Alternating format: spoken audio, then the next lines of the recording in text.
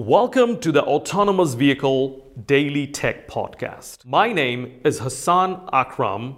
I am the host of the Autonomous Vehicle Safety and Security Podcast. This is my second podcast, and in this podcast, we will be broadcasting focused discussion on technical subject matter. Enjoy the podcast, and thank you so much for listening. We have a lot of ADAS functionality today.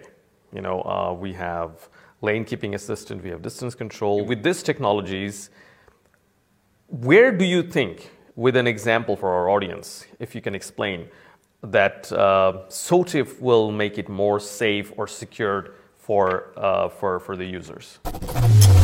So the example could be this emergency brake assist. You want to make it safe. So basically this implementation of this emergency brake assist should harm nobody. What it does is pretty clear. It's supposed to brake before you hit an obstacle so that you yourself and the people in your car are safe, and you're supposed to protect other participants that are vulnerable, like bicyclists or pedestrians. You can now define the function and ask, when do I start to brake?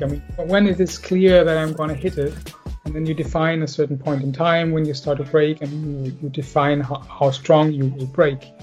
And then you can prevent basically this primary hazard of hitting someone.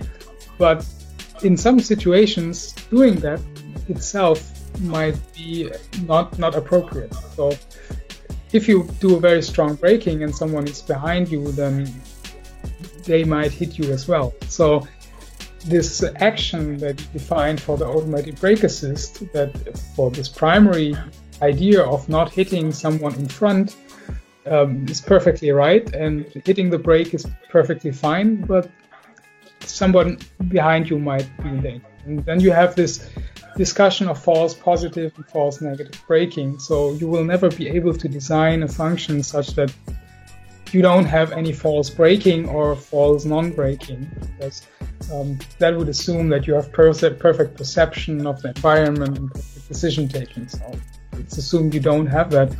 And then you have this issue that you have to deal with the fact that you can harm someone behind you, and in front of you. You have to equally level that out, your function. So you start designing or updating your intended function in a way that the overall risk is minimized. And of course, if you find out that this minimization is not enough, and the total risk that you can get with this update or improvement of the function is not sufficient, then you would have to take some additional measures and make other things outside of your system, which is of course always very difficult. But in the end, that would mean that you have to take additional measures. In the end, SOTIF makes it safe because it asks the question at all. And if you have the facts on the table, how much is the risk? You can decide whether you want to accept it or if you cannot accept it. And I think that's the primary way how SOTIF makes it safe. It starts to ask the question in the first place, is it safe? SOTIF is supposed to come out with a result. This is the risk. Do you want to take it? Yes or no? Do we still need optimization? Can we leave it that way? So I think that's the first entry point why SOTIF makes life or automated driving more safe.